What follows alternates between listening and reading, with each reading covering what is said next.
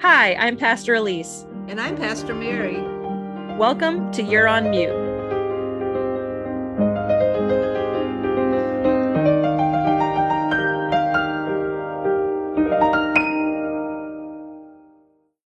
Hello, everybody, and welcome to You're on Mute with Pastor Elise and Pastor Mary.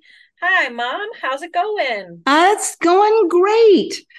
Time for the Good. end of the summer. I'm sorry that we Mm-hmm. haven't had much podcasting going on, but we've had a lot of other stuff going on. We have a So lot of other stuff going on. And if you didn't point out that we haven't put out episodes very often, people might not care even as notice much that we that? even notice. But no, yeah, we have had a lot going on. Both of us. You've traveled a bunch, I and have. I've been in survival mode at my place and doing my Right. thing. And yeah, but one fun thing we got to do is we got to go to the rostered ministers gathering together in Phoenix We did. And in that July. was the middle of July. And it was, what, Uh-huh. 119 degrees every day. Every day. Right. Yep. But Like we breathing are, fire it every was, we day. would have to suck in cool air before we even open the door to Mm-hmm. our little hotel Mm-hmm. space. Woo, man. That was Yeah, something else. it was like when you open the oven to put the cookies in, Except you and went into it. except you walk into the oven. Yes, Right. exactly. And I could not believe that people actually live there regularly Oh, me in those either. conditions. I got home when I landed in Chattanooga and Adam picked me up at the airport. When we walked out of the airport to get to the car, I never thought that 88 degrees with severe humidity would feel refreshing. But it But did. I was like, "Oh man, feels really nice here." I And know. Adam looked at me like I had three heads. He was like, "What are you talking about? It's disgusting. Let's get to the car and turn the air And you conditioning were on." like, ooh, I think I need a sweater. I was like, "Oh my, clutch my pearls. It's I so cool know. out here I for know. late July, my Well, and goodness." I felt like if one more person in the South said to me about the Phoenix weather, It's well, dry at heat. least it's a dry heat. And then you and I would Uh say, yeah, like an oven is dry heat. like a convection oven. Exactly. I mean, it No. was miserable, but But um we had a good time there. We heard we some had a good great time. speakers, went to some good Mm-hmm. workshops, and Mm-hmm. the person that we are going to be talking to today is the product of one of our encounters Yeah. at that rostered ministers gathering in Phoenix. Mm-hmm. And we were so, Elise and I were so excited to make the acquaintance of Pastor Carla Christopher, who serves mostly, although she serves in many, many different ways, as you will Many hear her different say. ways. My But goodness. top of the resume is she serves as assistant to the bishop in charge of justice ministries for two synods, Lower Susquehanna, which is in Pennsylvania, and for the Delaware, Maryland Synod as well. Mm-hmm.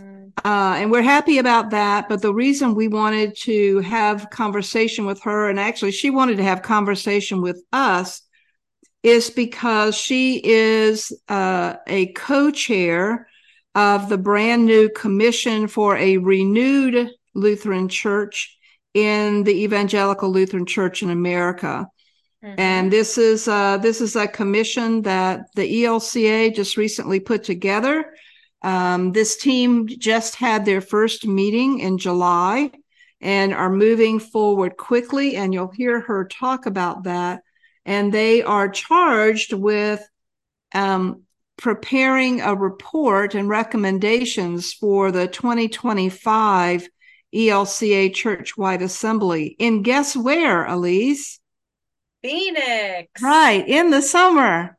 Woo! So Yay! Elise, we have to go, Ah, don't we? do we? I mean, no, we do have to go to read the report, and we're experienced now. We are. We know We how to Phoenix now. know how to Phoenix now. We know how to survive like a little desert lizard running from shady spot to shady spot. And We you did that coming back from the grocery store. My God, running out to get groceries for you was the adventure of a lifetime. And I didn't think I would survive. And one of my favorite memories is when I got back into our little hotel Airbnb thing, um, close to death, uh, completely parched, dried out like an old raisin, exhausted. And you waking up from your nap in the air conditioned room said to me, "Oh man, got a little warm in here while you were gone." And Wasn't it just the right thing to I say? thought I was going to murder you, but I didn't Yeah, you because I weren't love you happy with so me. much. Love you so much. But But I did appreciate the groceries though. yeah, I know, no problem. But no, we did have a great time in Phoenix. We certainly approached it differently. For those of you who have met my dear mother, you know that she can be a little on the introverted side and a little bit shy, but let me tell you something. Put this lady in a conference center full of other pastors, and she becomes not a social butterfly, but a little social bunny rabbit. I mean, she is got her little backpack on and she is hopping from person to person. Hey, you. And it's seminary people and it's people she worked with in Chicago or in the Carolinas or people for this. And it's just like, hey.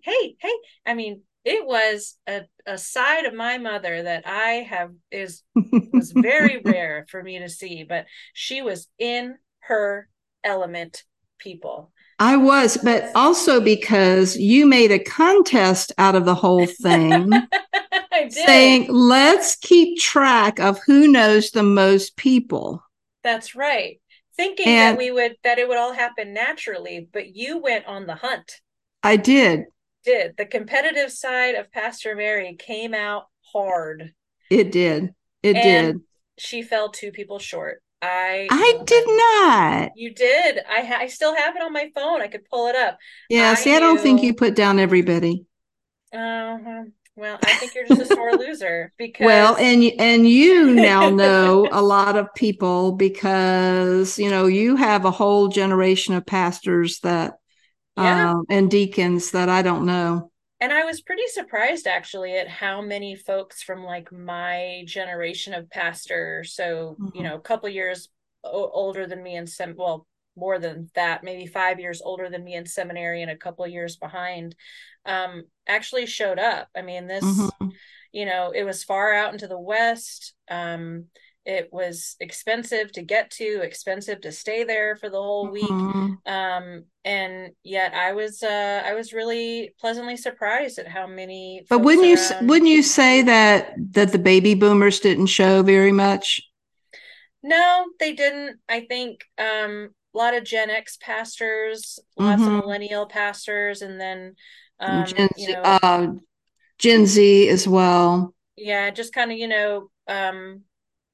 yeah, the boomers were in short supply, which is why you lost the competition. We All did right. have Well, a lot of overlap, though. We did have a lot we of had a lot of overlap. overlap, Yeah, yeah. right? But so we'll call it. We'll call it. It's All all fair and right. square. All fair and square. But so, Mom, you did a great job of making sure you got to different workshops and things. It led a workshop I as led a well. workshop. We also got to steal Caroline Lewis away for an afternoon, got to have lunch with her. We did. Casual name drop. We're cool with Caroline Lewis now, so That's right. everybody can be jealous about that. Yes, we have shared contact information. That's right. That's right. Well, We're I very mean, excited. we were on the Israel Palestine trip, if you all will Yeah. remember from, a podcast a while back. Yeah, exactly. But one of the really big uh workshops, or what was it called? It wasn't called a workshop. It was called Oh, those groups. a caucus, a caucus. Oh, a caucus group. Yeah. Yeah, one of the caucuses that was planned, which was kind of like the buzz around the conference that a Mm-hmm. lot of people wanted to go to and did show up for, I think, was a conversation about the Commission for a Renewed Lutheran Church, which you just talked about. And I actually had no idea that it was happening, because I'm one of those people that doesn't You're not tracking. I don't always track. I don't always read uh, through the entire email or newsletter from my synod, much to your dismay. And and so I actually had zero idea that this was happening. I remember vaguely a while back you mentioning that you had applied for it, but even then I was like, okay, I don't know what that is, but that's fine. So I definitely wanted to go to the caucus, and I learned a lot about kind of what it is, what it's supposed to do. I was excited to come home and tell my congregation about it. A few of them were like, wait, are we splitting?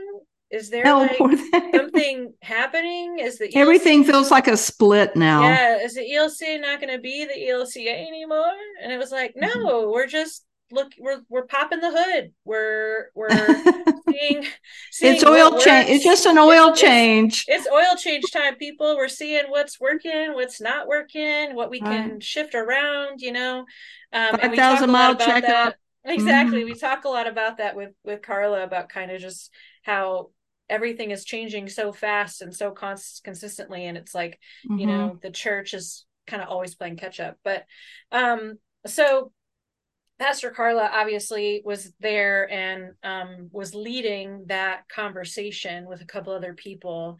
And one of the questions asked that was kind of batted around was, well, how do we spread the word about kind of what we're doing, and what this caucus is, or what the commission is, the CRLC, and what we're doing, and who should we be talking to, and this and that. And so I raised my hand for like the 80,000th time. I think I think Carla was like, "My God, that woman in the back will not stop raising her Who hand." is But she?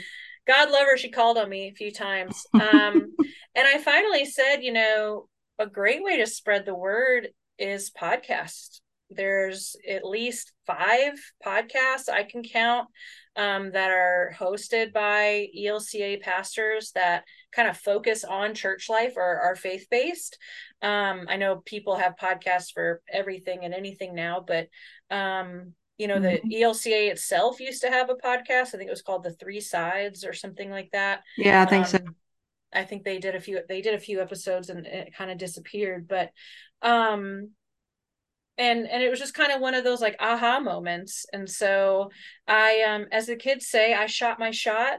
And after the caucus broke up, I went and introduced myself to Carla and got her card. And I kind of thought, I was like, well, my mom and I have a podcast if you want to come on it. And everyone and their mom has a podcast, it seems like. So I wasn't expecting her to Mm-hmm. be Right, to to be grab super on. to grab onto it. But again, God love her, she did. And she was like, oh my gosh, that sounds so cool. I'd love to be on it. Shoot me an email. Let's set it up. And so a few weeks later, I finally did that after having emailed Carla on my to-do list for 3 weeks at least.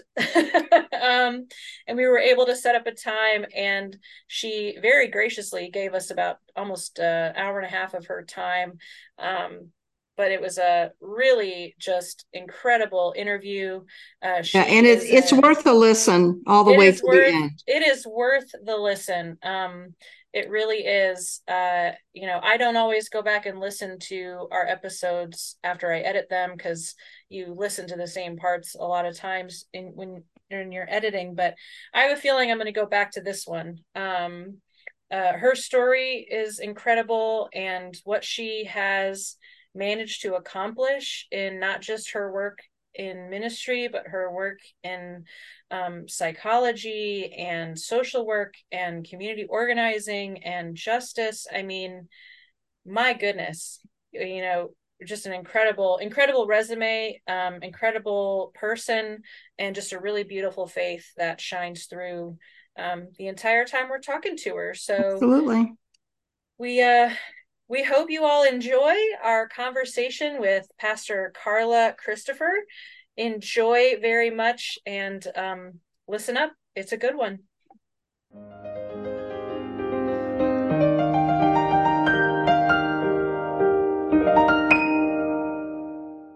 But yeah, we'd love if we just started out with you kind of introducing yourself, and I'm sure you'd have like a elevator spiel of who you are and what you do. And I mean, you're a poet, you're an activist, you're a pastor, you're working for 2 synods, you've got a YouTube channel. I mean, come on. I know. So let's hear about it. And you love Jesus. And you love Jesus. I know. Not just on the commission, but the co-chair of the commission. I know. Well, how did that happen? I want to hear about that part. But yeah. And then I think we also probably should introduce ourselves to you a little bit too, to tell you where we're coming from. Mom, why don't you kick us off? All right. So, Carla, my name's Mary Anderson, and I've been a pastor for 41 years. And I know, hard to believe it. Cool. That is so freaking cool. Isn't it? And living to tell about it. Yeah. Exactly. So mostly I've been in parish ministry in either the Metro Chicago Synod or South Carolina, which is where I'm from. So I'm back home now in Columbia and have been since 2003. I was for a brief period of time on the ELCA staff when the ELCA started. I mean, I was there for the ribbon cutting at 8765. I know. Well, I think it was January 2nd of 1988. And one of the things that's interesting to me about the work that we're doing now through the Commission is, of course, my earlier years were all about the Commission for a Renewed Lutheran Church, as those 3 bodies came together. A very different group of people, I must say, than what you have now. Very different group. But an interesting thing to know about me is that, and I wasn't alone in this, but I was kind of a victim, if you will, of some of that commission's mistakes. Part of it being that, and of course, hindsight is 2020. I'm not sure they could have seen the decline in the church or could have anticipated what it would be like, because a lot of us in the 80s didn't. We kind of knew stuff was going on, that church felt different than it used to, but everybody thought if we just worked harder and harder and created better and better programs, then it would all be fine. And if we could just find the youth and the young families. Exactly. That was the magic bullet. But what happened was I was called to serve in the Commission for Women, which no longer exists. And I had a particular, job that I was called to do. And so we started in January. By November of that same first year, there were major staff cuts because they had so overbuilt the budget. And so I was in that first round. And I remember Bishop Chilstrom, calling us all together on the 11th floor and talking about how we needed to do this and how kind of the tree needed to be pruned, so that the rest of it could live. And, which sounds pretty cool, except when you're the one pruned, and then it's a whole different thing. I'll say the fact that you remember that analogy 30 some odd years later means it was not a good one. Right. Not a good memory. But then, I had moved my whole family to Chicago. We had no connections there whatsoever. So 8 months into the job, and I'm earning, the main salary for our family, I'm out. And I went to the personnel office and I said, this building is the only thing I know in Chicago. I will take whatever job you have. And so then I went and worked as a secretary in the Division for Outreach until I got a call in Evanston, Illinois. So that took longer than I thought it would. But that was just very interesting time. And then in that midst, there was a second round of budget cuts as well. So, that was kind of interesting to watch. I certainly wasn't in on any kind of inner circle. Just kind of read the stuff in the Lutheran like everybody else, about what was going on. But it was very interesting to feel sort of victimized by some of those mistakes that I don't blame anybody for. But I think it's just interesting when we try to see a vision for the future. We're not always spot on. We don't always just can't have all the information that we need. So listen, I don't mean it to sound like a bummer because I'm really excited about what you're doing, but it was interesting back then. But anyway, so I'm doing interim ministry now in the South Carolina Synod, and I'm in my 5th interim place, and I'm doing a really good job on that, I think. So I'm glad about that. Every place you interim wants to call you, so I'd say yes, they do. That's the hard part. I know it is the hard part. But anyway, sorry to take so long on that, but I just stuff I wanted to share with you. No, I was really intrigued because the little bit of research I did, because I was like, well, I'd love to find something more, besides the podcast. And, I didn't realize that you were a writer and had done so much writing, and so especially like the work around unhoused people and racial justice. And I was looking for that, but there was something, and it was like on some obscure website, but when you were talking about like the decline in the church, and you were like, I don't really like to use the negative language of decline in the church. It's about the changing demographic. That's what I say too. I talk about it as we're transforming. It's a Reformation time. And I thought that was a really helpful context for what we're doing. The reorganization that we were all like, I have no idea what this means. Like, what do you mean you're reorganizing? No. Are you shifting departments around? Are you? We've been doing that. The way that we do things, because like, why are we keep calling it the reorganization? Like it's this big thing. Yeah. Or the names of the different units and departments at the ELCA. I gave up on that about 15 years ago. Yeah, I'm just like, tell me the name of the person I need to email. But it was, the people that in the statistics that, as an LGBTQ person, as a Black person, like this was one of the departments I leaned really heavily on. I'm like, how do you get rid of data collection? Like, how can you make informed decisions when you slash the department that keeps data, that allows us to look back objectively as opposed to anecdotally on history? Like, but it was just so many people. And I think that's the part that so often gets lost. Like its names, its faces, its stories, it's the blood, sweat, and tears of seminary. It is years of service and navigation of complex systems. And, but it was people, it was real people. And the fact that we couched it in such pretty language meant that folks were not able to be prepared. They weren't able to prepare soft landing places. And I don't want to contribute to anything like that. Right. So knowing about how some of the big transition times have been handled in our church historically, it's a big motivation for why I wanted to be part of it this time. Like, I know that we're at a cliffhanger moment in the movie of church, of the ELCA.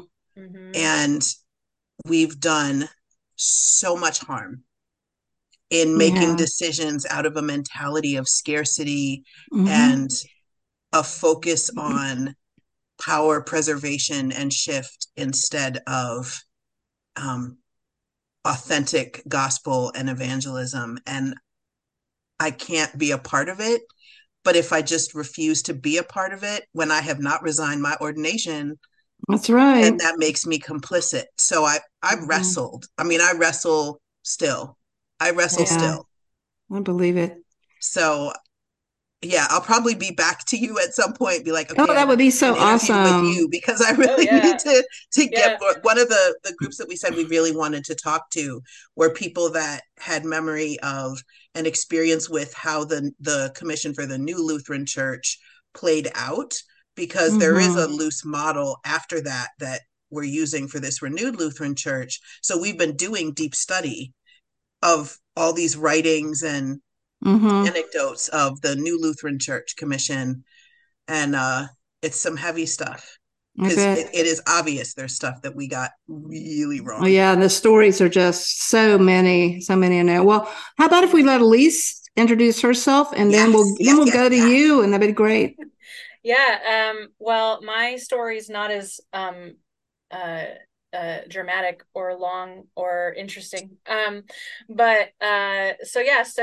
I have only been ordained for 4 years in December.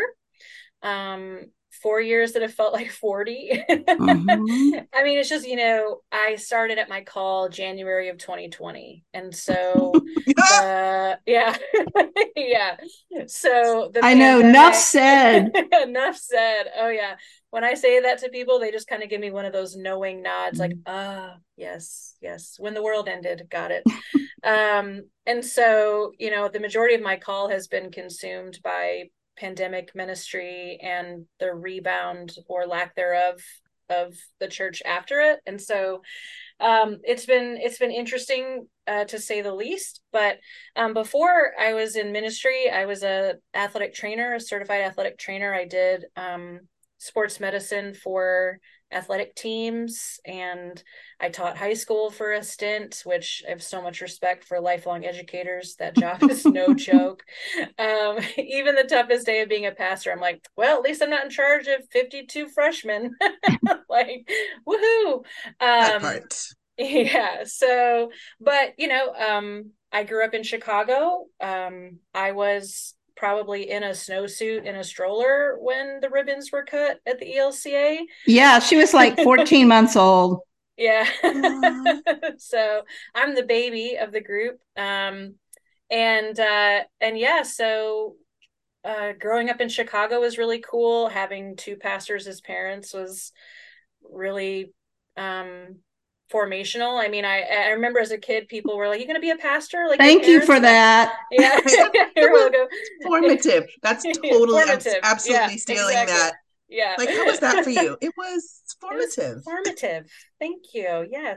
But it was funny because everyone, I was the angelic pastor's kid, so I was like front pew, acolyte every Sunday. The main character in the Christmas pageant every year. I mean, I was all over it. And so when my mom actually left her call in Evanston, I was 16, 17, I want to say, halfway through high school. You were a sophomore. And so she left, and that church, it wasn't everyone, but they were rocked with her departure. I think that's one thing I'll say, is we could do a lot better as a church with how pastors say goodbye. I think it needs to be far more transparent and not so sneaky. I think it does a lot of damage when you're just kind of like, hey, great relationship for the last 12 years, but I'm going to leave you and go hook up with somebody else. I know. It's just kind of like, oh, okay, great. But so I kept trying to go back to that church, and never quite felt the same. It was like, it went from feeling like home to people kind of saying, well, thanks for visiting this week. Well, because she and her dad stayed in Chicago because he was in a call. Yeah. We didn't want to take her out of high school her last 2 years and bring her to, I'm sorry, but South Carolina. So good choice. Like, and my mom was going down with Alzheimer's and, all of that kind of stuff. So. Yeah. So mom kind of blazed the path back to South Carolina, and Dad and I followed 2 years later. But I realized that I kind of lost my identity. I was like the pastor's kid, and then I was kind of nothing. Could I have gone to my dad's church? Yeah, but Mom's place at that time just felt more like home. And so I really struggled with my relationship with the institutional church for about 6 years after that. It wasn't until I did the Young Adults and Global Mission program, and I served in South Africa for a year, which was amazing.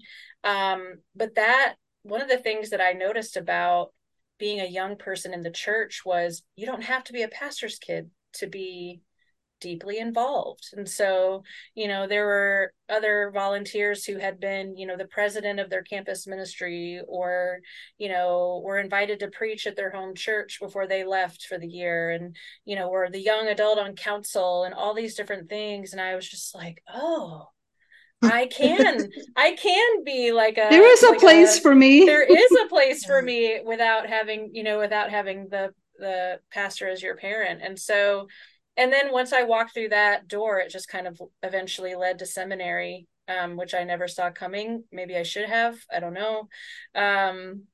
But went back to Chicago for seminary at LSTC, and then Oregon for my internship. And now I've landed in Chattanooga, Tennessee, where I served as the associate for 3 years, and then the senior pastor left. So I have been the interim, current, and candidate solo pastor for 8.5 months. It's very bizarre. It's very bizarre and very weird. And at times very hurtful.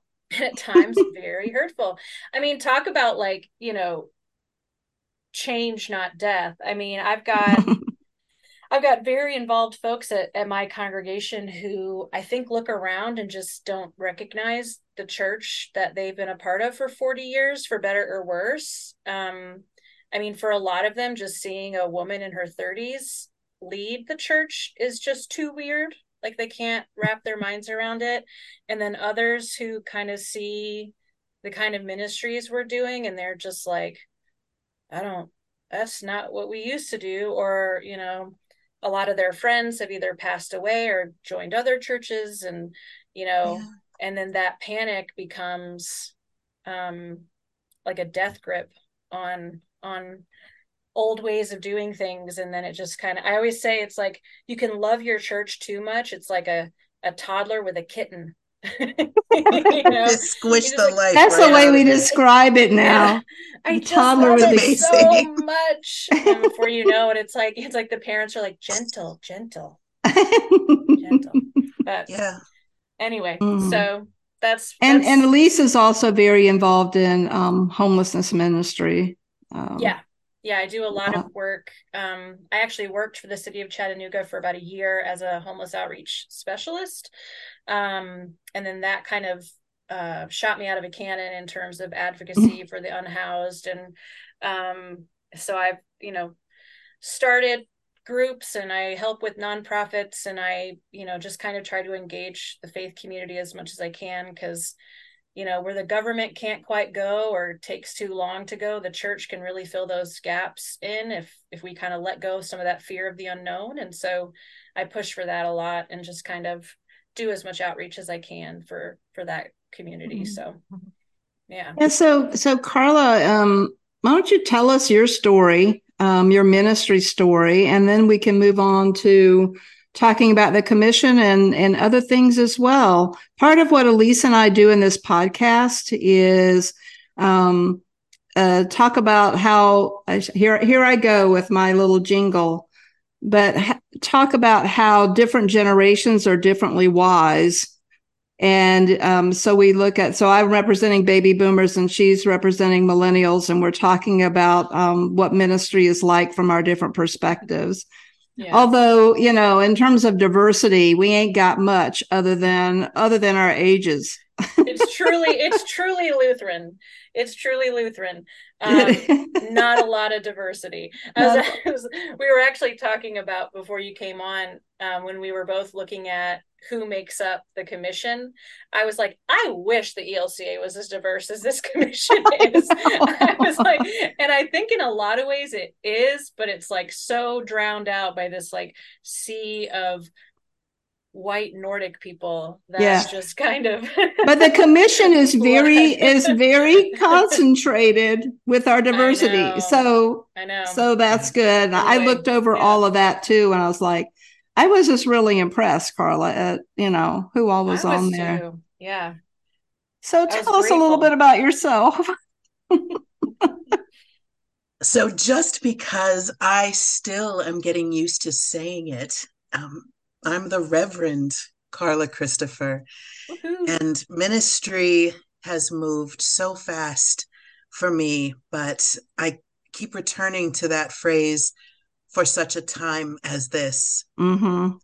I am a second career pastor and a proud Gen Xer right in the middle of my two lovely hosts. There you go.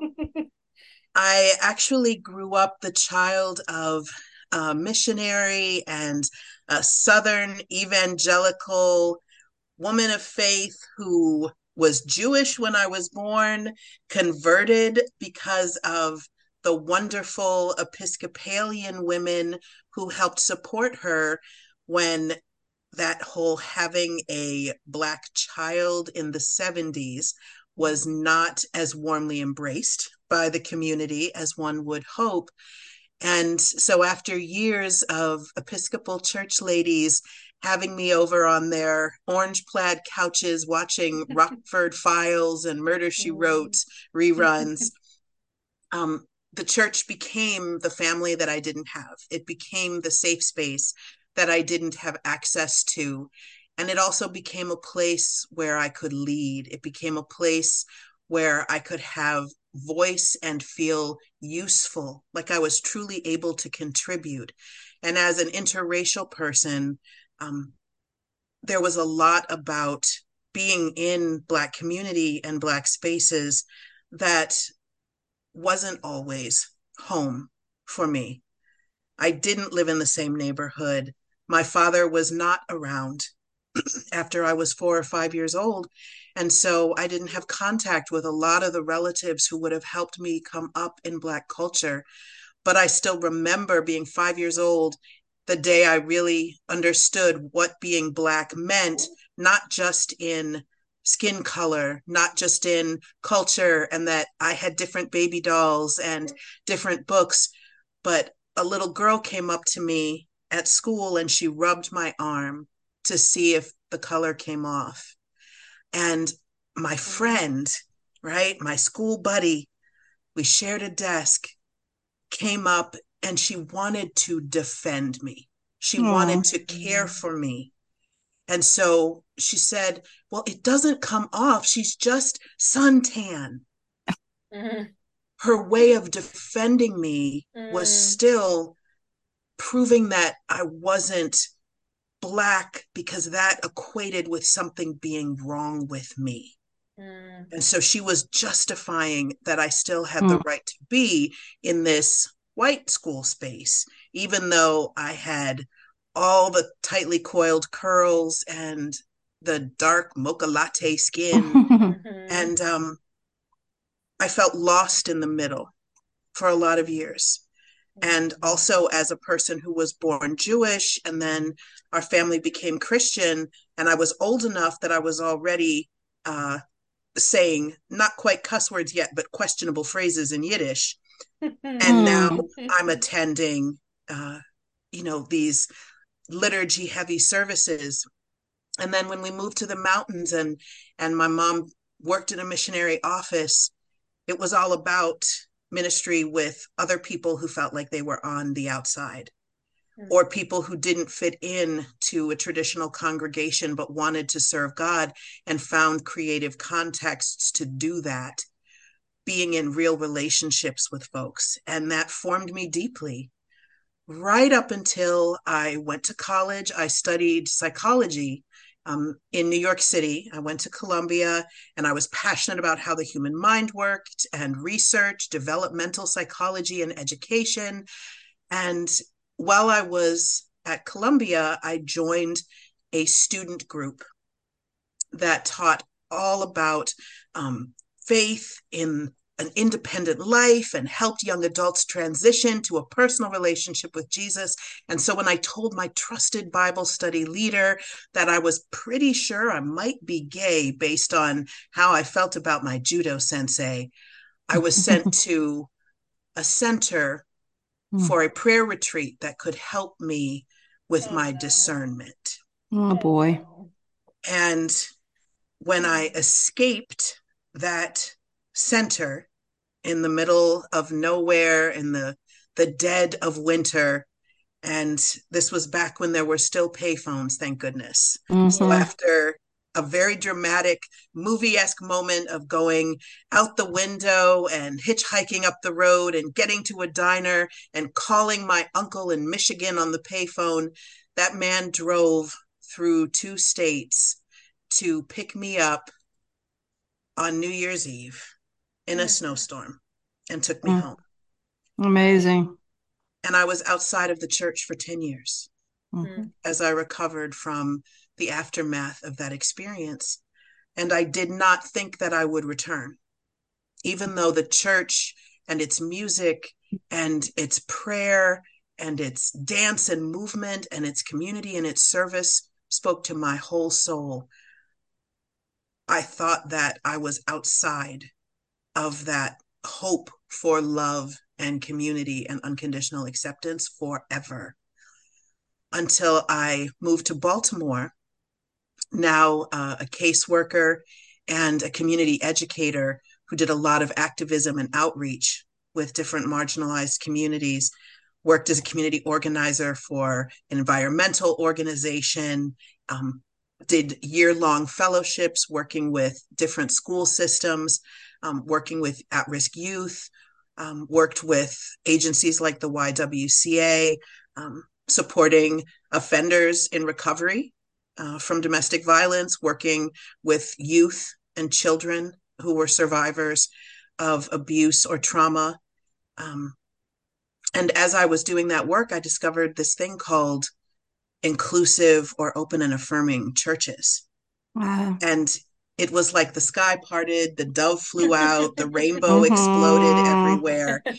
And as soon as I was able to walk across a church's threshold without a panic attack, I wanted it all day, every day. I was hungry. I was starving. It was manna and water in a desert of endless, hopeless, hot sand and travel. And so I was singing in the choir. I was supporting with the campouts. I mean, I would clean the floors of the church, scrub bathrooms with such joy at just being allowed to be there. So it never occurred to me that there was a place for leadership. I was just grateful to be allowed in. I'd never experienced a woman pastor. I'd never experienced an LGBTQ pastor. I'd never experienced an interracial pastor, or one that didn't have a lifelong Christian background in that denomination. So when I moved to York, Pennsylvania, to become a foster parent to my niece, it was not in the plans. It was just too hard to move her down to Baltimore with the legal system. And I was coming to get my girl. So I found an apartment on Craigslist, moved to York, Pennsylvania, and was doing some consulting work with some of the open and affirming churches. And an ELCA church that was doing wonderful work in the city wanted to know if I would come and work for them, doing some diversity, equity, and inclusion support. And I said, well, I can't because I go to church every Sunday. I said, well, what if you went to church here?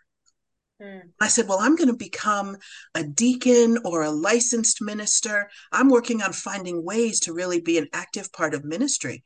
Well, what about just becoming a pastor? And when I tell you the world stopped, everything went in slow motion. I bet. Yeah. What? And so this pastor took me to meet the bishop at that time of Lower Susquehanna Synod, Central Pennsylvania region, where I still serve. And that bishop, who was that? God bless him forever, James Dunlop, Oh, sat with still me there. for more than 2 hours that day. Wow. Never had met me before, and said, "Tell me your story." And as I was speaking, he brought in another man that I had not met before and said, "I'd just love to have a friend sit with us because I think your story is powerful, and I would love for him to hear it if you don't mind."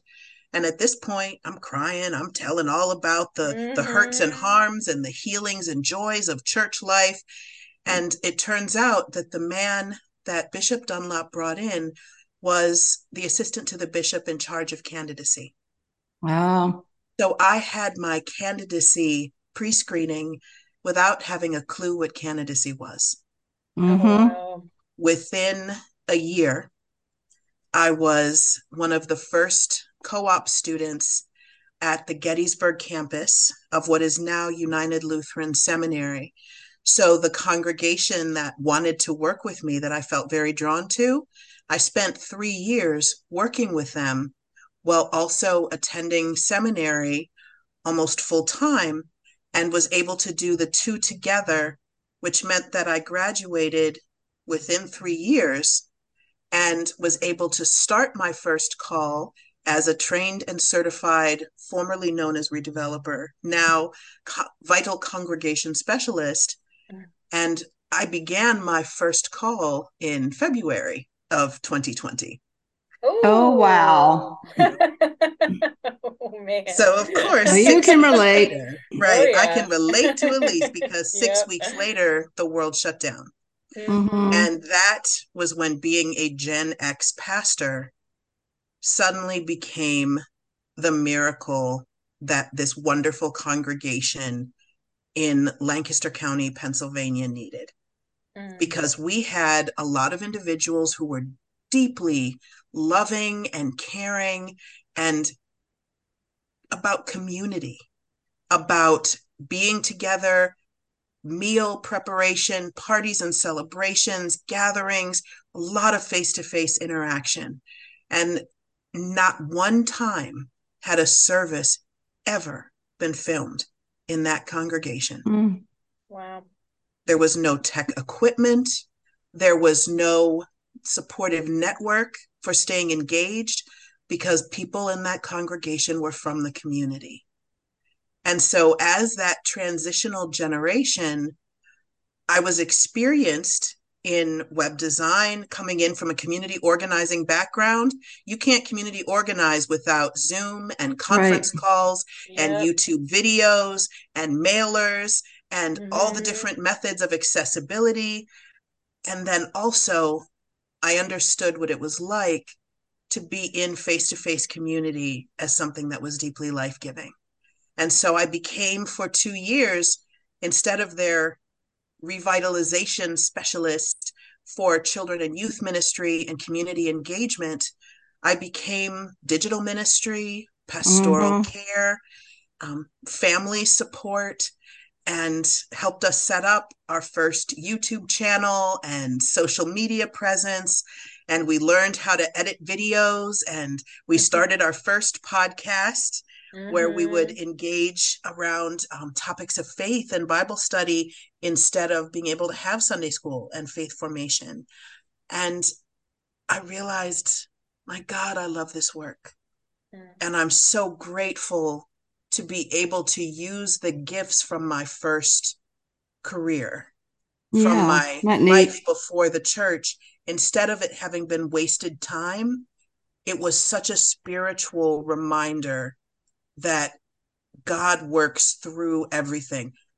God doesn't cause a struggle, but I like to describe God as the proverbial GPS of heaven, right? Whatever turn you make, recalibrating, and boom, the new route arrives to get you there. That's right. Rerouting. Right? So I rerouted And it turned out it was exactly what the church needed. My first career, Carla, the person who couldn't go into a church without a panic attack. Carla, the person who didn't want anything to do with working in a church, became Carla, the person who used the skills gained in that life to help a church keep its doors open when it desperately needed it. Yeah. Yeah.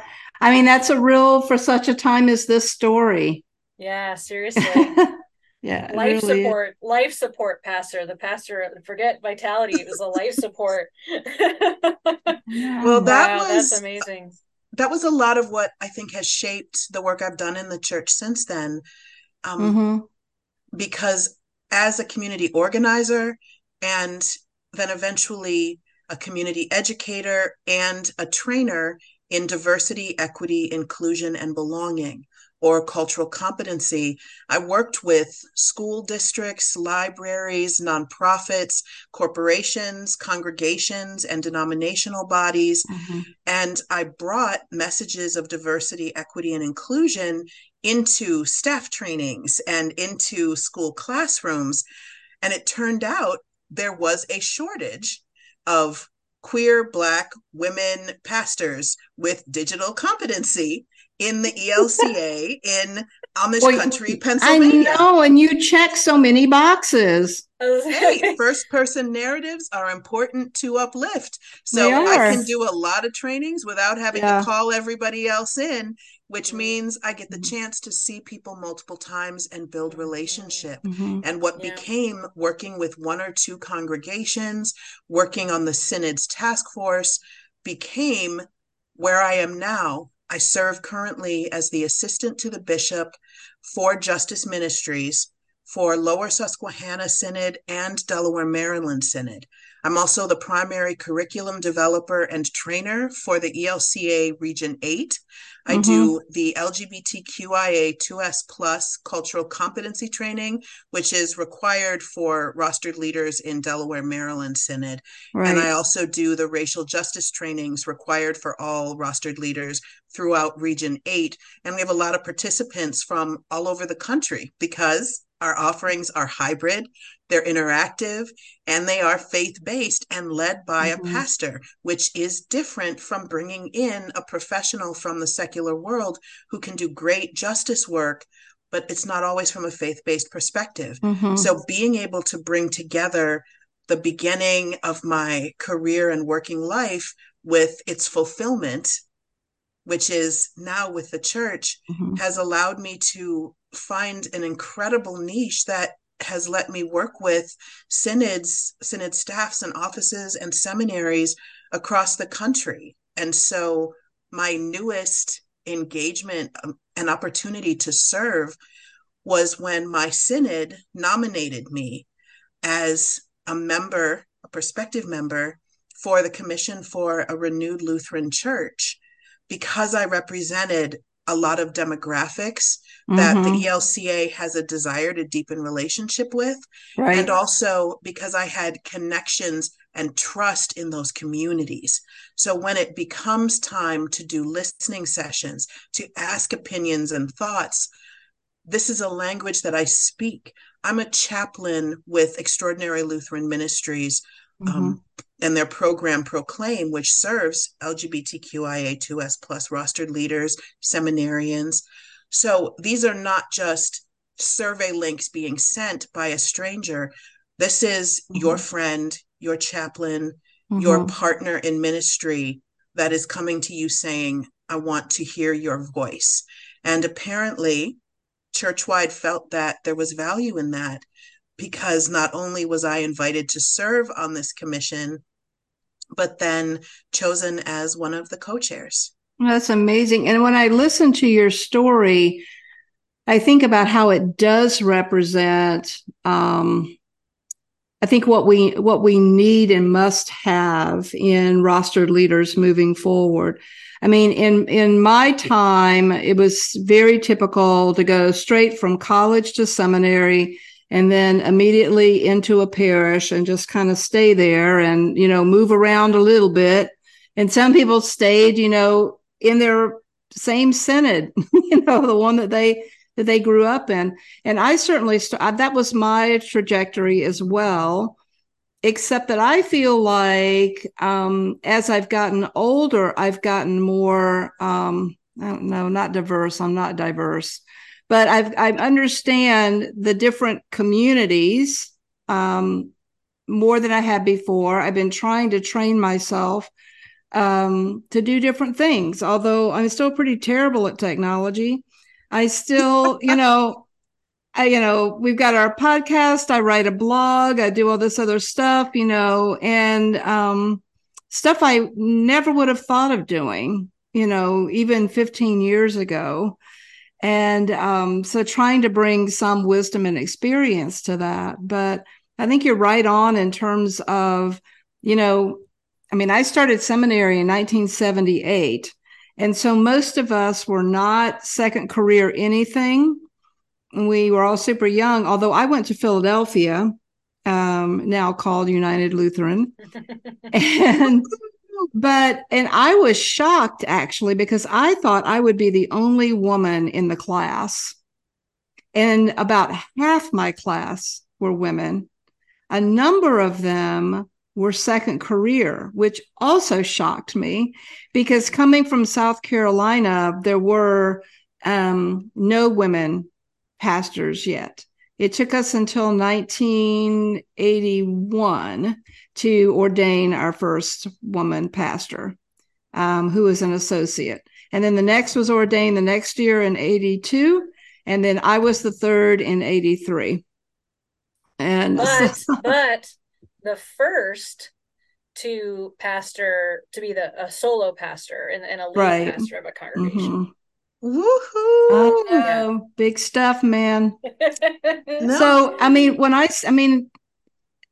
do feel like an old person when I say things like, the amount of change that's happened in society and in the church in my lifetime has been immense.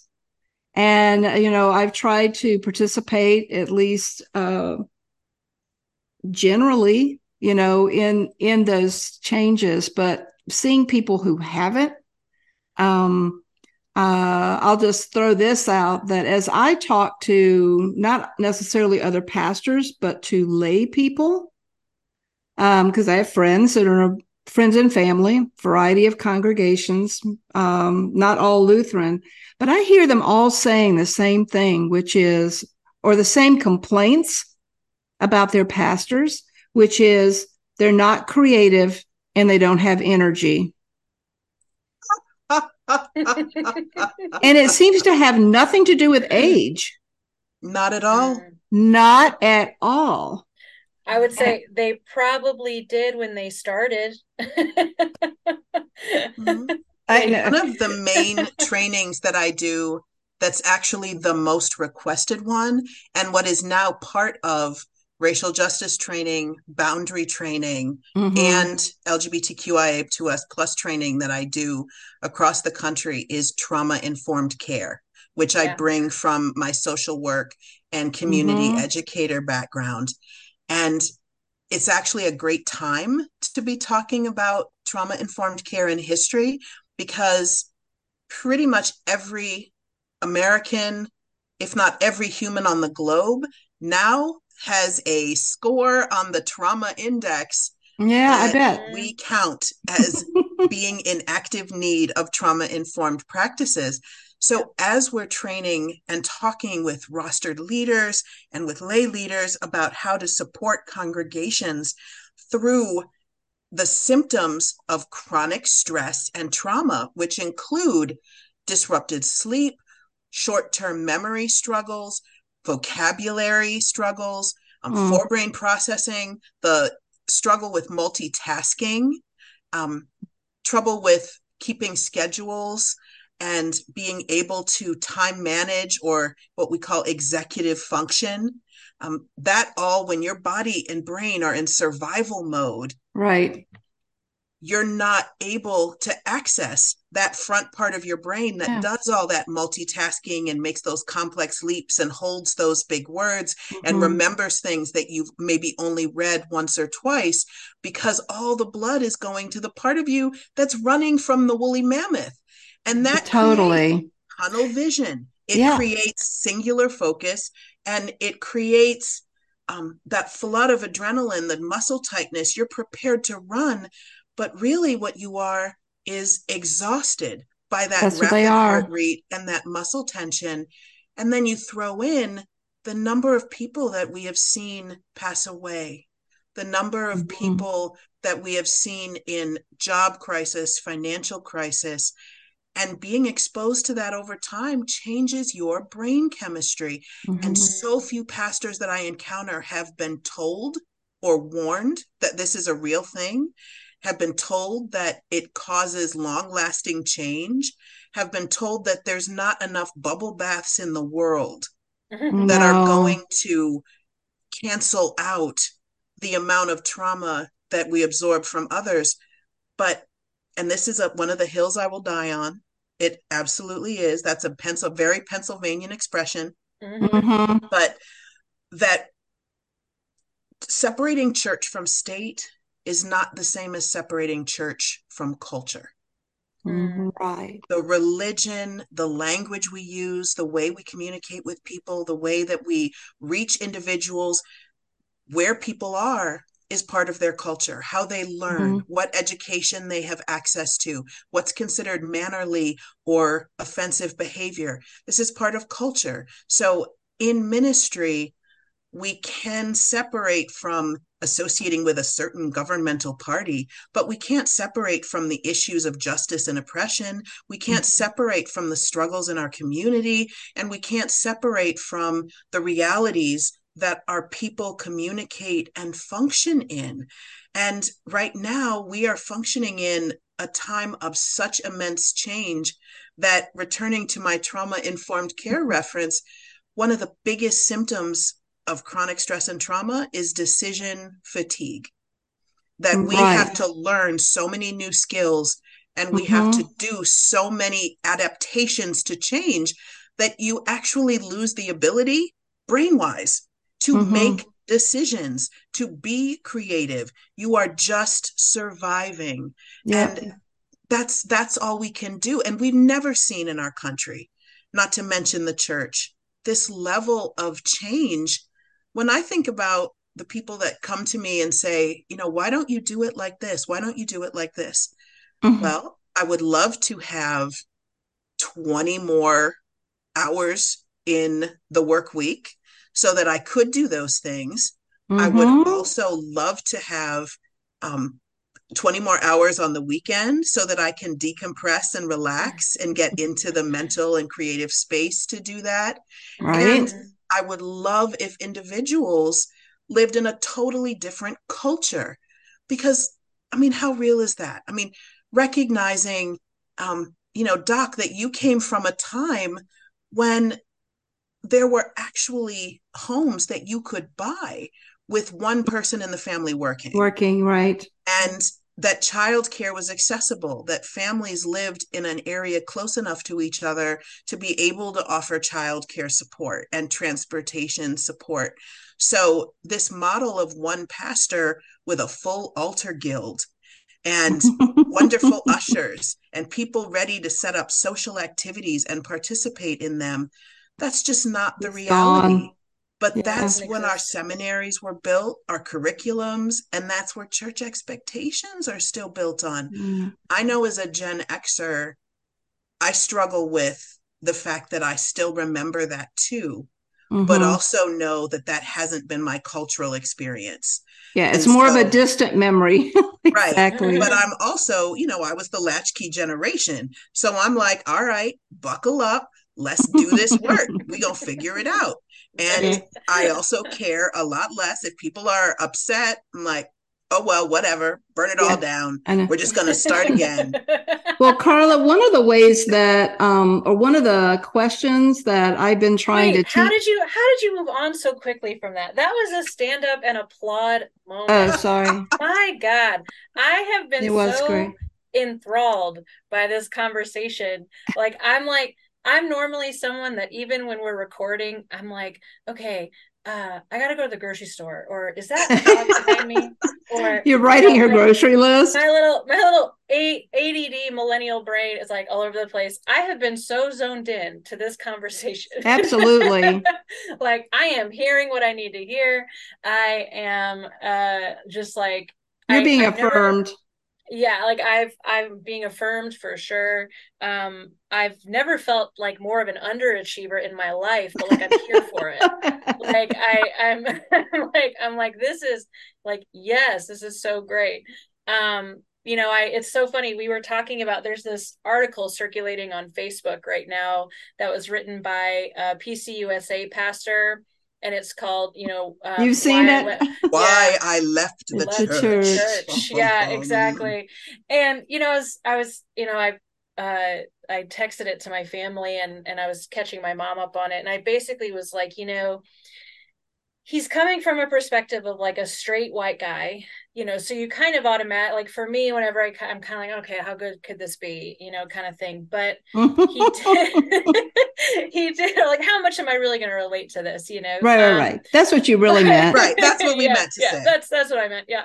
But I will say, without sounding whiny, he puts this perspective of kind of pulling the curtain back on what pastors go through to do the work we're being asked to do. And there's certain, like, we could pick it. I mean, I've seen like every Facebook status, from every word he said is true to here's where I disagree, and it's like 20 paragraphs long. Like we all probably fall at a different place on that spectrum.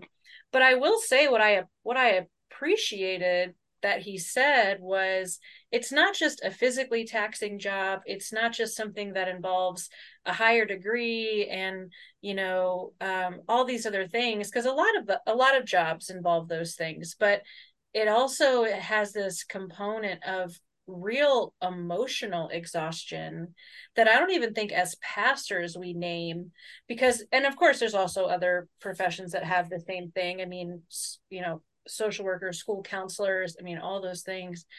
But he talked about how he had a colleague who was experiencing like severe burnout, like could barely get out of bed, all these kind of things.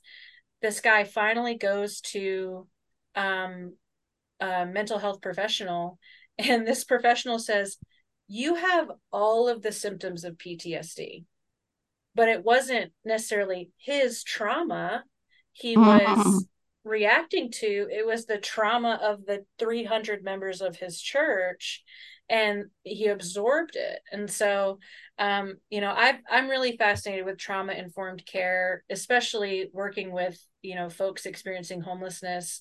I mean, trauma is the gateway drug to unhoused an unhoused life. I mean, it's people blame so many things for why folks end up homeless, but that yellow brick road leads to trauma almost every single time. And so that is why we need pastors like you. Just right, that out exactly. There.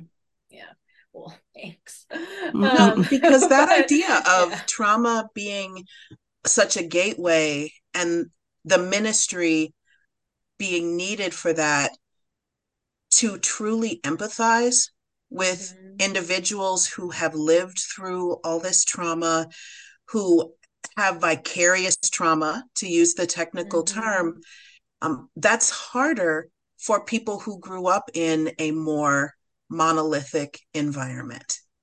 And so one of the big divides I see between the digital generations and the generations that grew up not totally grounded in digital life is that when I'm around 10, 12, 14-year-olds, they are passionately concerned about creation care because they saw the YouTube video of the Peruvian farm that is now a desert because their waterway was rerouted so that there could be more American avocado salad.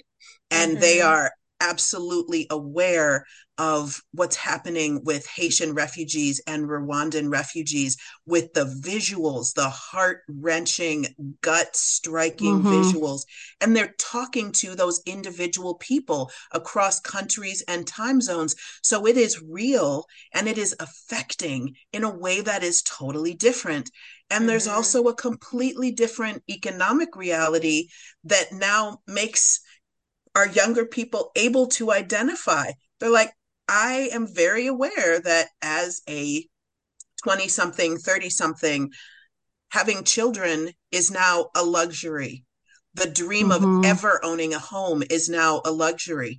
As a rostered leader in the church, I will probably need to be bivocational. And since plate giving as the sole funding source for the church is not returning in any of our lifetimes, then that becomes, what does being bivocational look like? What does having to have a whole nother degree and career, but still need a master's degree with probably mega massive student loans for the half of the job that I'm going to be doing, and even less time and flexibility to unpack that trauma. And my spouse or partners, close friends, support network are also working in the same way, so they don't have that availability.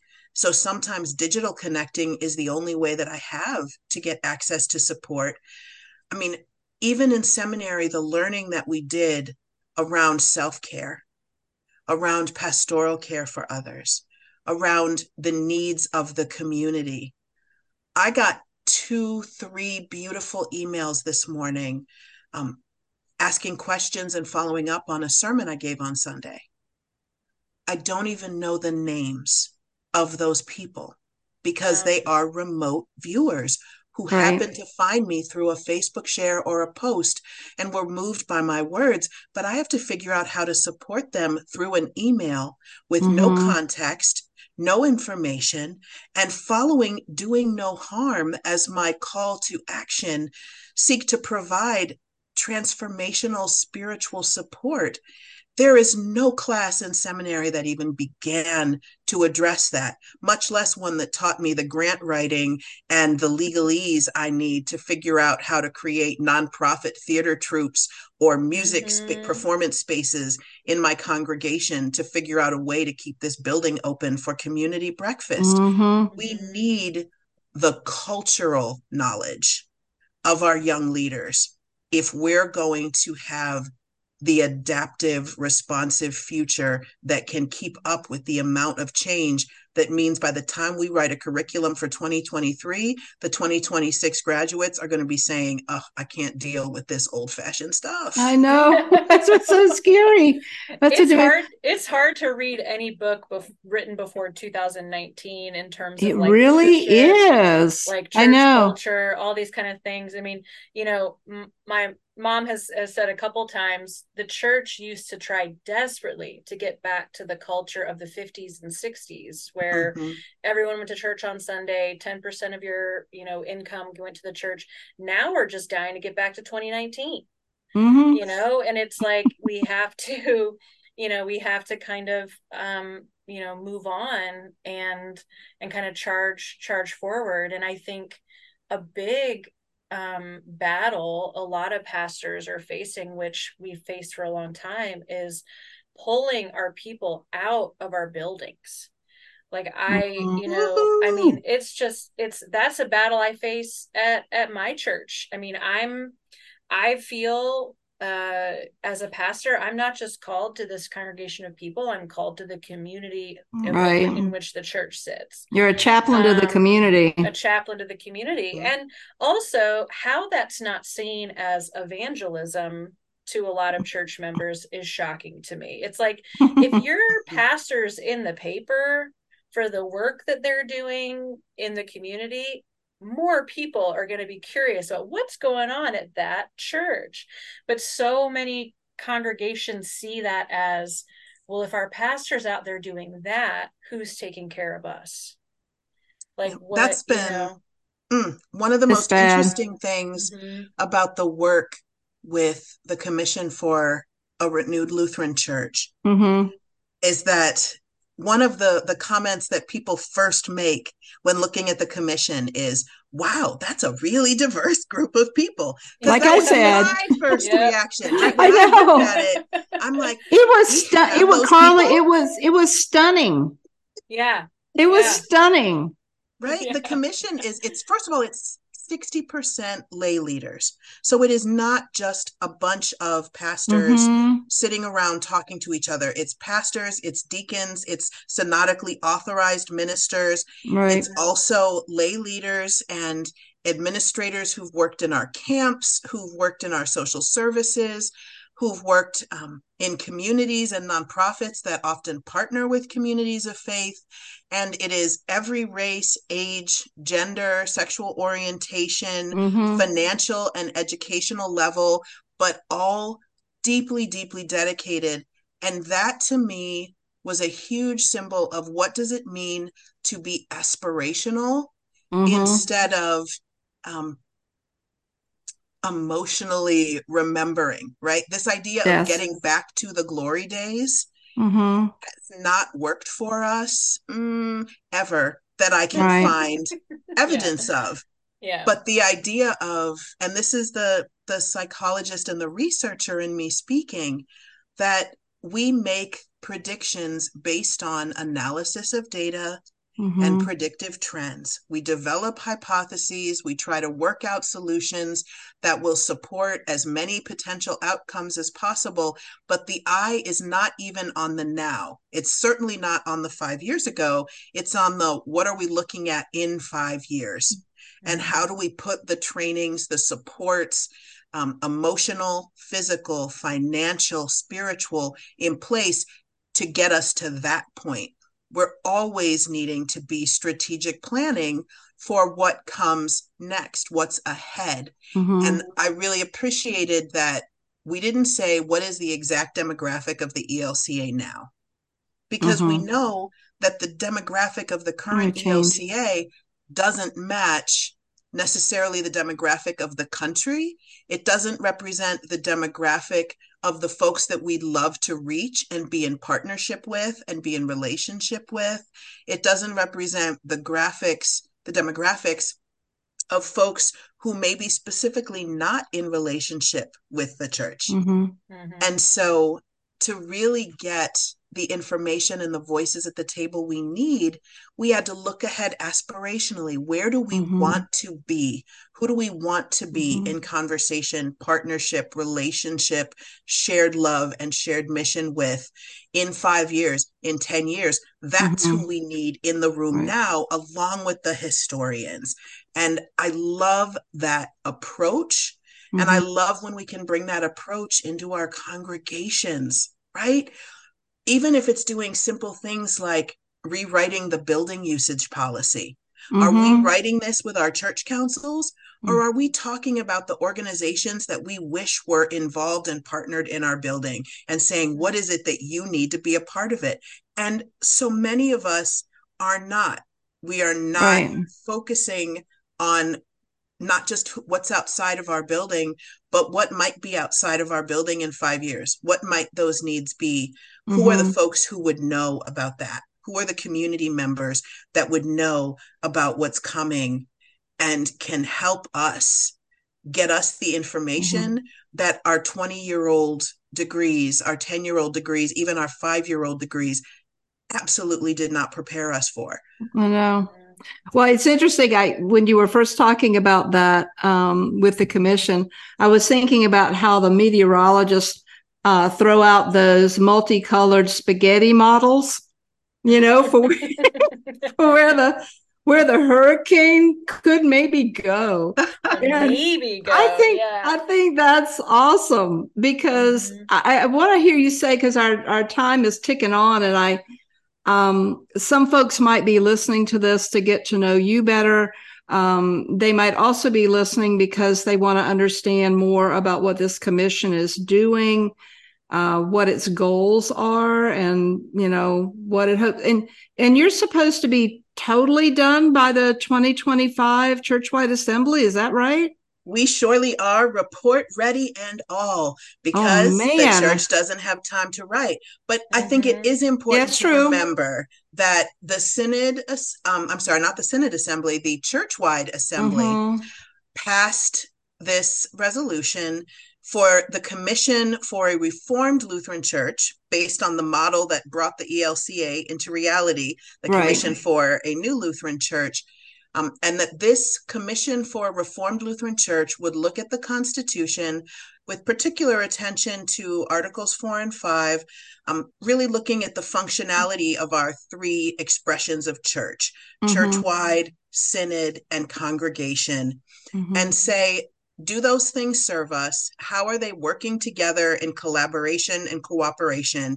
And what do we need in terms of a useful, effective, responsive, adaptive system that will help us be not just the relevant church body for 2023, but will help position us to be a relevant, responsive community of faith for several more years, and for those times to come. And that's looking at being supportive and relevant, relatable and real, not just for the folks in the pews, but also the people that have not been reached, the folks that, as an evangelistic model would include naturally, the folks who have nothing to do with church and who maybe don't want to. How are we providing accompaniment and support there, regardless of where those folks are at? How are we caring for rostered leaders and administrators? We're having lots of conversations with the quote unquote fourth expression of church, but let's talk to, Lutheran Immigration Refugee Service. Let's talk to Reconciling Works. Let's talk to Lutheran Outdoor Ministries. Some of our best innovation and the great adventures of evangelical, missional, thriving ministry are not happening just in these three expressions of church. So how is that conversation, including voice and vote and real input and buy-in for cooperative visioning and dreaming? And so our goal with this commission is to start by appropriate education, because not only are we to make recommendations for what a potential reconstitution committee might want to write. So that's an important distinction. We are not rewriting the Constitution. We will make a recommendation if we think there is sufficient need that a reconstitution committee should be convened. And if so, what might the things they need to look at be? And then that reconstituting committee would be formed and would do the actual writing work for us. We are the recommendations and evaluations committee. So we are starting by learning about the history of the predecessor bodies and the formation of the ELCA, doing deep study of the Commission for a New Lutheran Church, as well as looking at the basics of what does it mean to be a Lutheran? What did it mean? What does it mean to people today? What actually unites us? And where are the places that there is a deep divide or a lack of effective dialogue around? And we also have, in that same resolution that was passed, a call to do this work through an anti-racist lens, recognizing that the ELCA and that the Lutheran Church, as it first began in America, was also a cultural institution. But the culture of the United States, where we currently practice, has deeply changed. We really need to look at what of the Lutheran policies, procedures, constitution, methods of organization were informed to be relevant to a Swedish, German culture from a certain era, and what resonates, what is timeless, and what is time sensitive. And so we're really doing a lot of that work, engaging the professionals in the justice offices from the different ethnic ministry desks, and several of the professionals that do work in the sacred and secular worlds are on the commission. We have several people that do professional training work on the commission. And so we're also doing that work, learning about what it means to use an anti-racist lens, not just don't be racist, be polite to each other in meetings, but what does it mean to do decolonizing, right, real transformational work that promotes equity and belonging for people of all the different ethnicities and cultures that exist in America in potential mission fields for the ELCA? And so after we do that education, we'll be engaging in listening sessions with as many demographics as folks can send us and tell us we need to be listening with and to. And then after these listening sessions, we'll be coming together so that we can gather around what did we learn? What are the summaries of our learning? What's working? What's not working? What's really important to people? What's adiaphora, as the good Lutherans like to say, or that which is all extra window dressing and frosting, and then put together the recommendations to take to the church-wide assembly in 2025, saying this is what we believe is the most faithful uplifting of what needs to change if we're going to be a continued missional body of faith for the America of today and for our partnership in global ministry with the Lutheran World Federation. So that's really the scope of the work that we're doing. And that's why there's such an intentionally diverse group of individuals who are doing the work.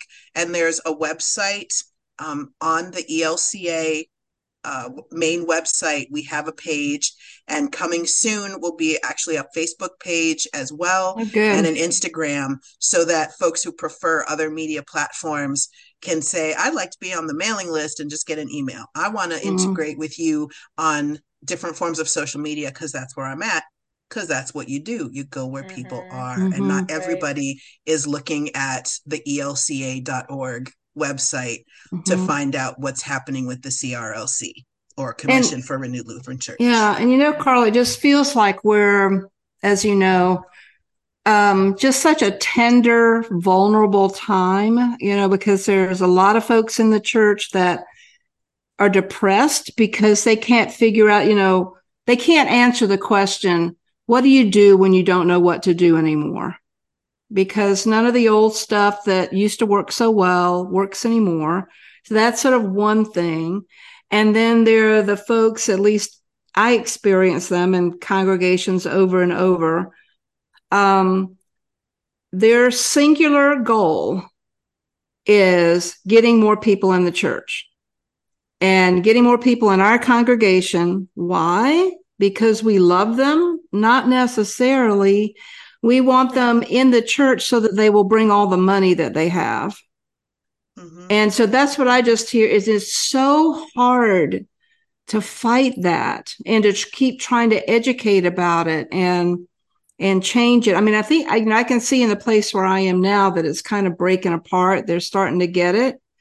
But still, when you look at, like the congregation where I'm serving as interim now, finally has a lower mortgage than they used to, but it's still like $880,000. And we now have, due to all kinds of drama that happened here and there in the last 5 years, we're glad when 65 people come on a Sunday morning. So, it's just when those kinds of numbers just feel like concrete block that's sitting on your chest. I think it keeps people from dreaming, being aspirational.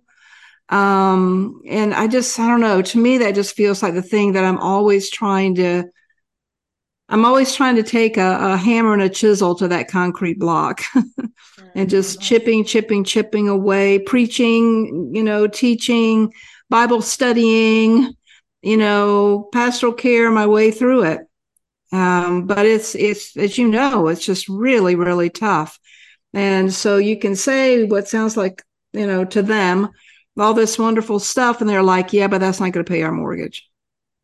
Well, they have to think beyond that, Or our insurance company wouldn't like that. Oh, they love that one. We really can't Those do damn better. Insurance companies, man. They're just stopping mission right and left, apparently. I know. I know.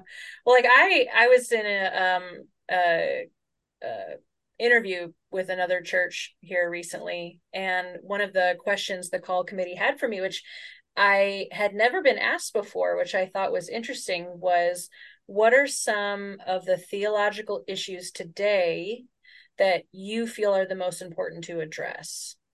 And I was like, first of all, how much time do you have? Because there's a lot of things we could talk about. But I said to him, I said that my biggest issue, and this is, it's theological, it's whatever, but I said, I was like, one of my biggest concerns is that the church is straying away from the original message of Jesus.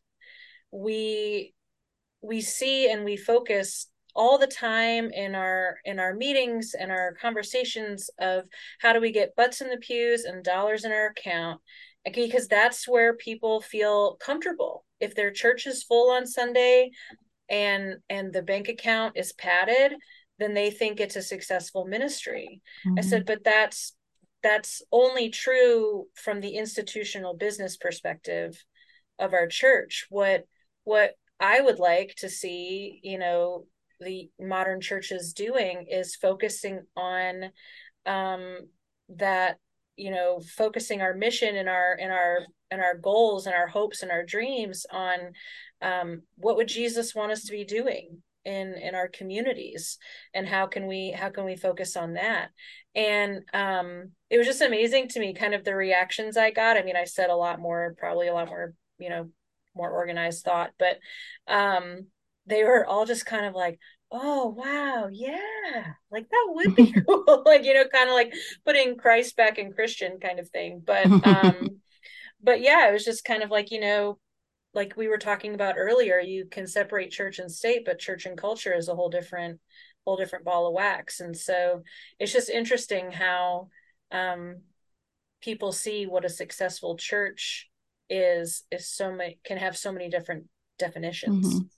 I think maybe putting some stories out there, Pastor Carla, as you were talking about and I don't know what your educational element might look like, but I think, just hearing more and more stories about congregations that were in this transformation, and part of the transformation maybe is that their facilities were bigger than their people or their programming or their ministry, and hearing some success stories of how they made some different some congregations that made some different choices, maybe are using their building differently. That's what we're trying to do at the place where I am now.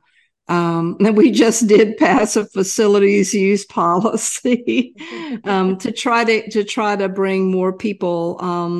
And we've got everything now from pickleball to like 6 AA groups to, yeah, just everything. And what we discovered, we've got a modern sanctuary that seats 600 people for our 60 that come, right? But it's only been 6 years ago that they had like 400 and something people. So a lot has happened. But we discovered, for instance, and we're in a very large suburb of Columbia, South Carolina.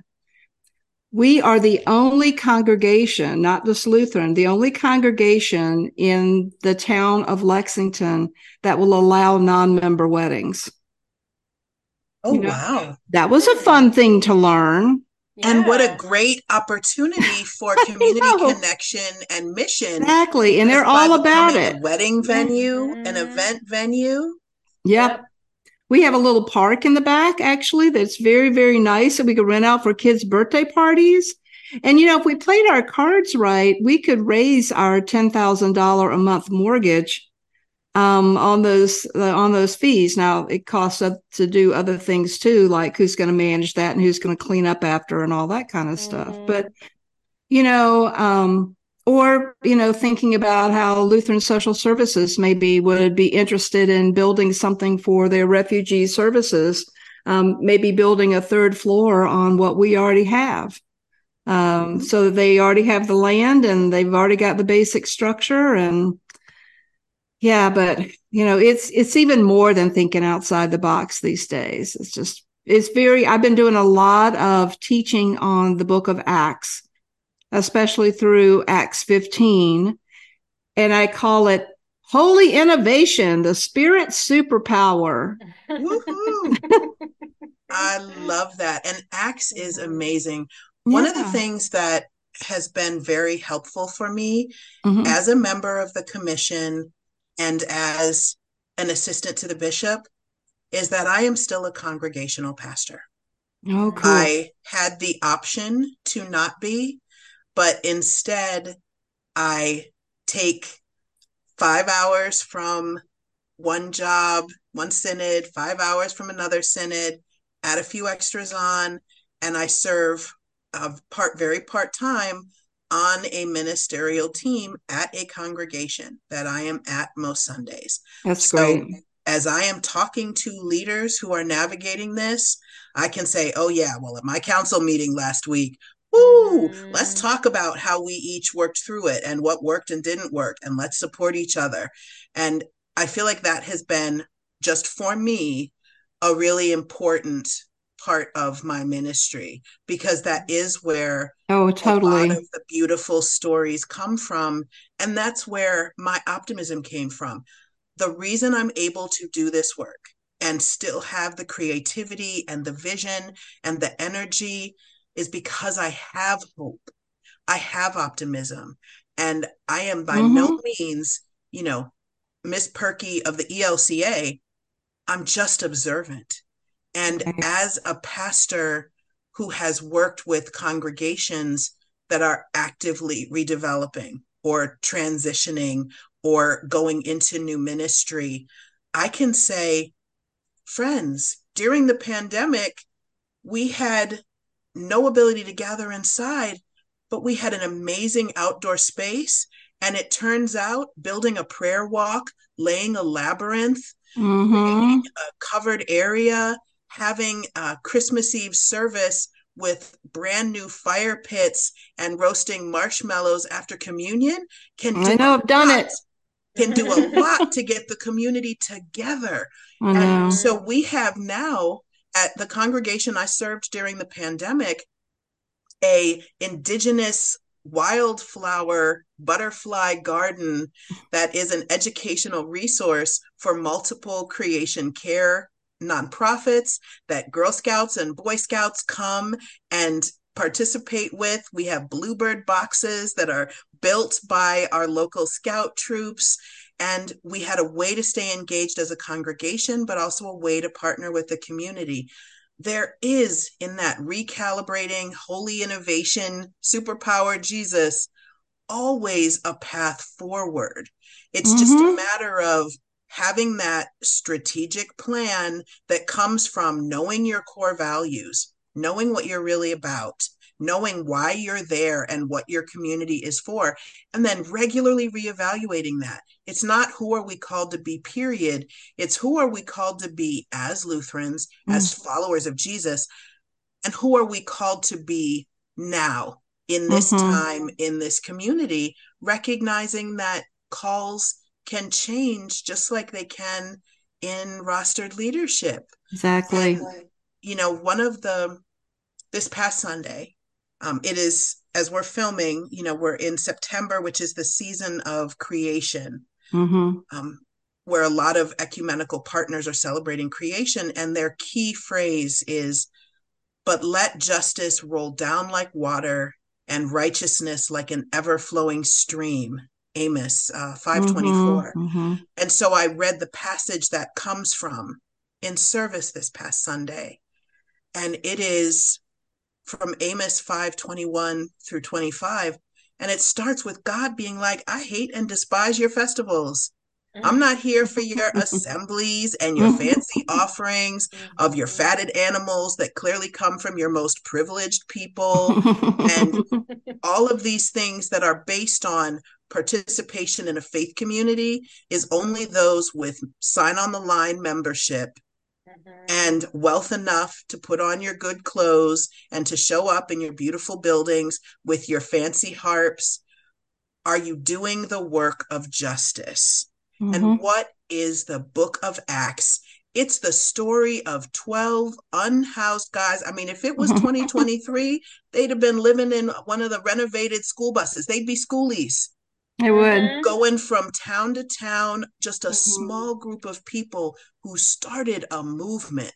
So how can you not be excited reading what 12 guys with minimal money, collective purse, sharing their resource, bivocational, right? Wherever they went, they worked for their food and housing, as well as teaching and preaching, but mostly building relationship in communities and finding people with different strengths and resource to partner with. That's the ancient roots. It's not the 50s we need to, well, it's not the 2050s, the 1950s, the 1850s we need to return to. It's the original 50s. The 0050s. Yeah, right, exactly. That we need to be returning. Well, and the fact that they were, this is a part that I focus on so much, they were constantly being jerked around by the Spirit, who was taking them from one place to the other, showing them that Gentiles could be a part of the group too, which, like I said, was something that their Sunday school teacher always told them was not a thing. And grandmama would be rolling over in her grave if she knew that I baptized this person. And that was a big, it's not a big deal to us today. We got our own big deals, but it's just a different time. Well, is there anything that you would want our listeners to know as sort of a last thing about the commission or about ministry? You've been so inspirational to us today, and we thank you for that. Yeah. Aww. This has been amazing. And the reason why I really wanted to get to meet you both and get to know you both better is because this kind of conversation is what we need to be having for the church to be the inclusive community that Christ called it to be. We need to be having dialogue across generations. We need to be recognizing and lifting up that there are many skills, many gifts, and that's what makes us the body of Christ. Digital ministry isn't any less real or relevant than in-person ministry, but also in-person ministry is still special. And there are interesting and creative ways we can do that, even with a global community, even with a national community. We need the wisdom from our extroverts and our introverts, our political activists and our kind caretakers. We need the service of food and clothes and donations and prayer. Prayer is real and it works. And some days, just saying, God, help us, or God, thank you. If that's all that we can get out, we are actively supporting the work of the church. And I truly believe that this idea of centering ourselves in justice, unrestricted, moving like water, ever-flowing streams, those don't stay still. Right. What is the need of justice in this month is not the same as what the pressing justice needs were last month and the month before. And there's not just one of them. There's lots of rocks in this water. There's lots of streams flowing to this mighty river that is justice. And so there's so many ways to get involved. I really hope that as we start our listening sessions in November and December, even some in October, that folks will find a way to engage and share, not just what they're like, oh, I hate that didn't work, but also where are those success stories? Who do we need to be spending time with to see great examples of where excellent leadership is happening, excellent innovation is happening, excellent mission and ministry is happening? Help us inspire others by lifting those stories up. Leaders from every ethnicity, race, generation, non-rostered leaders, congregations working collectively in community. Let us see the sense of hope in how God is still working so we can find ways to make sure that's institutionally supported and that grows. And then also what is the spirituality that is helping nurture you in that time? As you mentioned, Doc, earlier, the idea of programs saving us is another part from the historical church that at one time was deeply effective. But in a time when everything changes so quickly, what program is relevant is not necessarily going to remain something that needs to become an annual tradition for 27 years. Right. We tried a lot of that in the ELCA, and I don't think any of it really worked. No, it is about what are you spiritually doing to practice discernment? How are you using your research, signs and symbols? Who are you listening to that's helping inform how you find where the Spirit is calling you today, in this moment, in this season?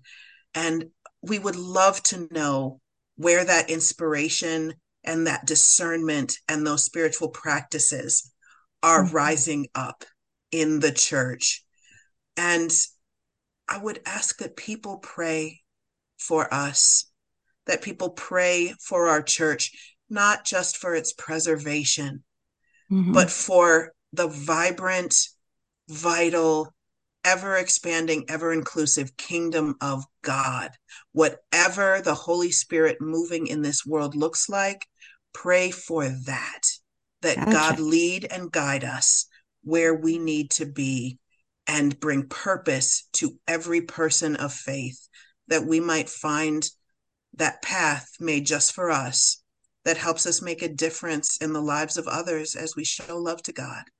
Yeah. Well, Pastor Carla Christopher, thank you so much for being with us. And yeah, it's something I'll be listening to this podcast again. Yeah, definitely.